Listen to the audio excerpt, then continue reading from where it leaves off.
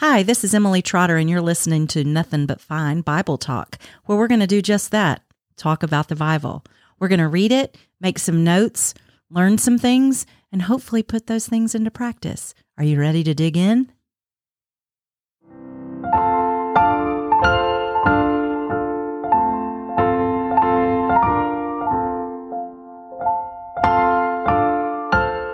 Today we're going to get back into our study. And I appreciate you tuning in and being here. So we're going to do the names of God. And this is the book that I did. Lord, I Want to Know You by Kay Arthur. I've done it several times. This is, because I did it and I thought, oh yeah, that'd be a good one to do when I did it first years and years ago. Because I was like, I want to be one of those people that when I pray, I sound so high church and I, sound like, very scholarly and very righteous. And I want to be able to pray these names of God when I pray. I want to be able to speak them out loud and sound very scholarly and very smart. And that I know a lot of things about God and the Bible. That's what I want to do. That's why I should know how to do these. And maybe the first time, that's kind of what I did. I felt better about myself. But as time has gone on and as I have gotten older and as I have grown in my faith and in my walk and gotten closer to the Lord, I've come to really love and appreciate each individual name and what it means. So, to be able to know these aspects of who God is. And so that's why, because I never understood why, Lord, I Want to Know You. I never understood why that was the title of this book. And I mean, to be quite honest, it really just kind of has sunk in the last few weeks, okay? Because why do we know the names of God? What's the significance of knowing all the names? What's the significance of spending time and looking at this and digging deeper into this? And Shane said this phrase in his sermon on Sunday. And I was like, this is a good phrase. And he said, meat on the bone, putting meat on the bone. And that is what this is. Knowing these names of God is putting meat on the bone. Is learning a little bit more, growing a little bit in your faith, adding a little more to your knowledge. Because as we've already talked about several times in the studies that we've already done, is the whole point is to grow and to know more. The whole point is to keep going. The whole point is to jump in and to learn a little bit more and to be able to tell a little bit more. Because the more you learn, this has been true for me, the more that you learn, the more you want to share. The more you want to say, oh my gosh, I just learned the coolest thing. I just have to tell somebody. I really have to tell somebody. I really need to. And it ends up being, first, it was my mama. Let me call mama and tell her what I've learned today. Let me tell her, does she know this? Has she ever seen this before? Let me reach out and tell her this. And as I've matured, it's given me the ability to tell people that I don't necessarily know, like my mama or my children. It's grown a little bit. It's given me some boldness. It's given me the confidence to be able to say, hey, I know what I'm talking about here because I know who God is. And I know what he means to me. And I know how he works. Right? Okay, so that's why it's called that. That's why it's called that. So there are lots of names. A few Sundays ago, we sang a song in the contemporary worship service called 1,000 Names. Connor Davis sang it. It's a beautiful song. 1,000 names. 1,000. So there are so many. And there are some like, Rock of Ages, Emmanuel, Healer, what else? And of course we have the Trinity in those names too. God, Holy Spirit, Jesus. We have that in there too. But those are the ones that we really kind of know the most about. So, but we have all of these things. And when we think about Jesus or we think about God, we can come up with some attributes that we think of. We can think of a lot of adjectives of how we describe him, whether it be loving, whether it be gracious, whether it be merciful and faithful and honest and true and the Lion of Judah, the Lamb that was slain. See, there's some more names here. When we think of all of those things, and then there are the more scholarly ones that use the Hebrew that make you sound really smart. And really kind of what made me think this is what we're going to do this fall is the song Jireh by Maverick City Music. And we sang it. We've sung it several times in the contemporary worship too. If you're not coming to that, you should. We have really good music at least. That sounded bad. That was not anything against Shane or John or who the preacher is, but we do have really excellent music. But we were singing Jireh, and it's so good. And it says, Jireh, you are enough, for I will be content in every circumstance, because Jireh, you are enough. And Jireh, when we were, after we sang it, I stood up there and I said, because I serve on the praise team sometimes, and I said, Jireh means Jehovah Jireh is the God who provides.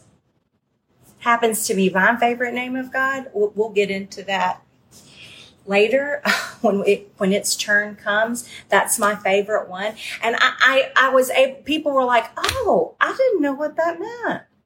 Oh, it makes sense now. So I thought, well, this will be good. Let's do this. Let's go through these names. Let's talk about them. Let's learn more about them. So there's a little preview of what that is. But when we think about these names, let's think about, and this may be crude and not correct, but this is what came to me. First of all, these names are kind of like nicknames, right? They're kind of like nicknames. So, my family, I have had a lot of nicknames over the years. I had a PE teacher in elementary school that called me Fluffy. See, my hair has always been like this. So Fluffy because of my hair. It was big. It was curly. It stood out. Okay. So Fluffy. My papa always called me Doodlebug. My family always calls me Emmy. Some of them called me Emmy Shea. One of my sorority sisters thought that was just the most precious and Southern thing she'd ever heard. And she still calls me Emmy Shea. Mr. Hurley, the precious, precious pharmacist that was friends with my papa, still calls me Emmy Shea. Love it. I wouldn't trade that for the world. So my family, those people call me that. Anybody that knew me in Nashville before I moved here, all my friends from there called me Emmy. It's one of my nicknames. Am I a different person than Emily? No.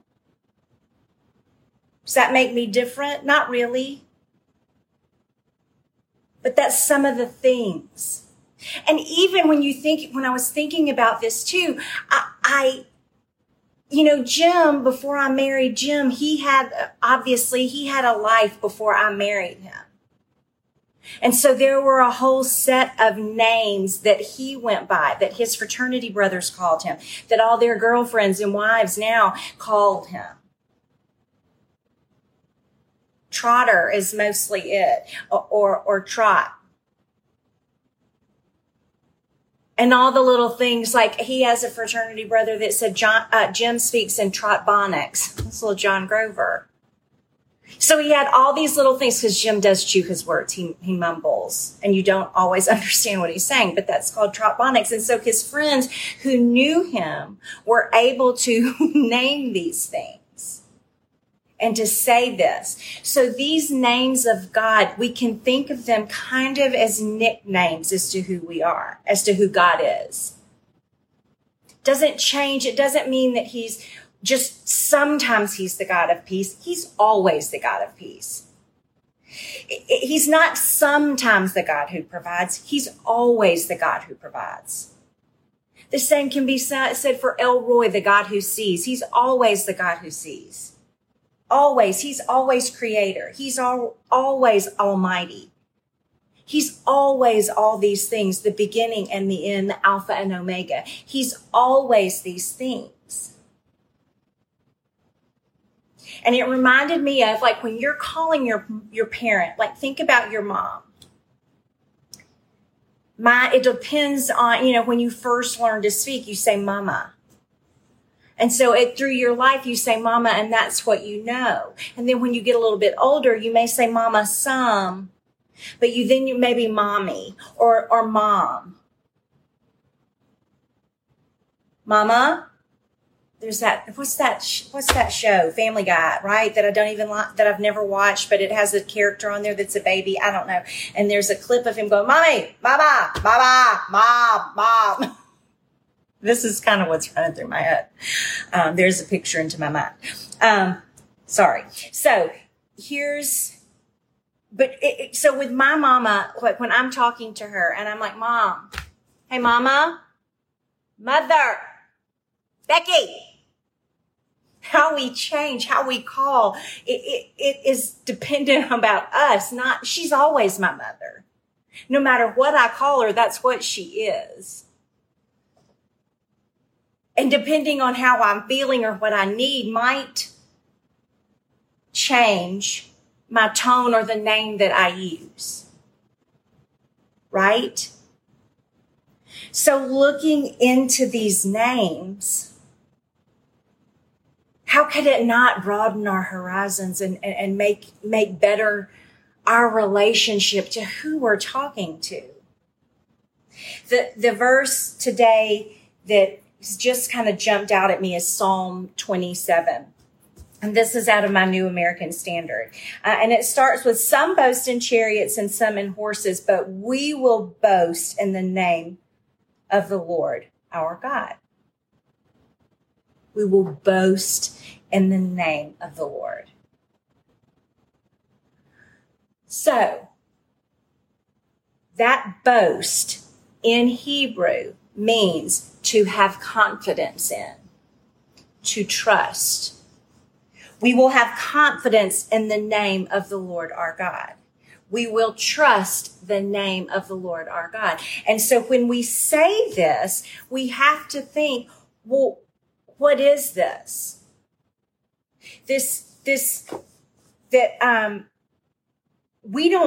Something that Kay Arthur points out is we don't know. Christians mostly don't know this. We don't know the names. We don't call on all those aspects of God. We think that he's just God. I mean, creator, God, Almighty, Heavenly Father. We think of him up there as that, and that he doesn't trickle down into all the other things. We don't think about him all the time in his compassion or his mercy or his judgment. We really don't like to think about the God who judges. No, we do not. We don't like that one at all. And if we ignore it, maybe it'll go away. It's not going away. Right? We have these names. And as Christians, we just really don't know them. We don't know how to use them. We don't know how to dig in and call on those names, to rest in all those characters of God, all those characteristics, all of those things that can draw us nearer to him. Because y'all, it just hits different when you can pray in your time of need. Jehovah Jireh, you will provide. I don't understand what's going on. I don't know what this means.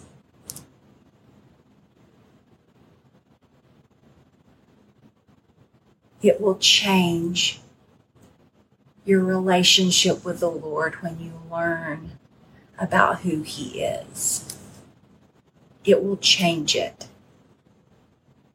Just like knowing someone's childhood nickname will change that level of your friendship. It will change it. So why wouldn't we want to know it? I want to read this, what Kay Arthur says. This is about what's the problem? Why don't we run to the arms of our all-sufficient God? I think it's because most of us don't really know our God. Why do many collapse in the day of trouble and testing? Why are they immobilized? Why don't they take an aggressive stand in the face of fear? Because Christians, for the most part, can't boast in the name of their God. And what do I mean when I say boast in the name of our God? In the Hebrew language, the phrase to boast in means to have confidence in, to trust in. Therefore, to boast in God's name means to have confidence in his name. And in biblical times, a name represented a person's character. God's name represents his character, his attributes, his nature. To know his name is to know him.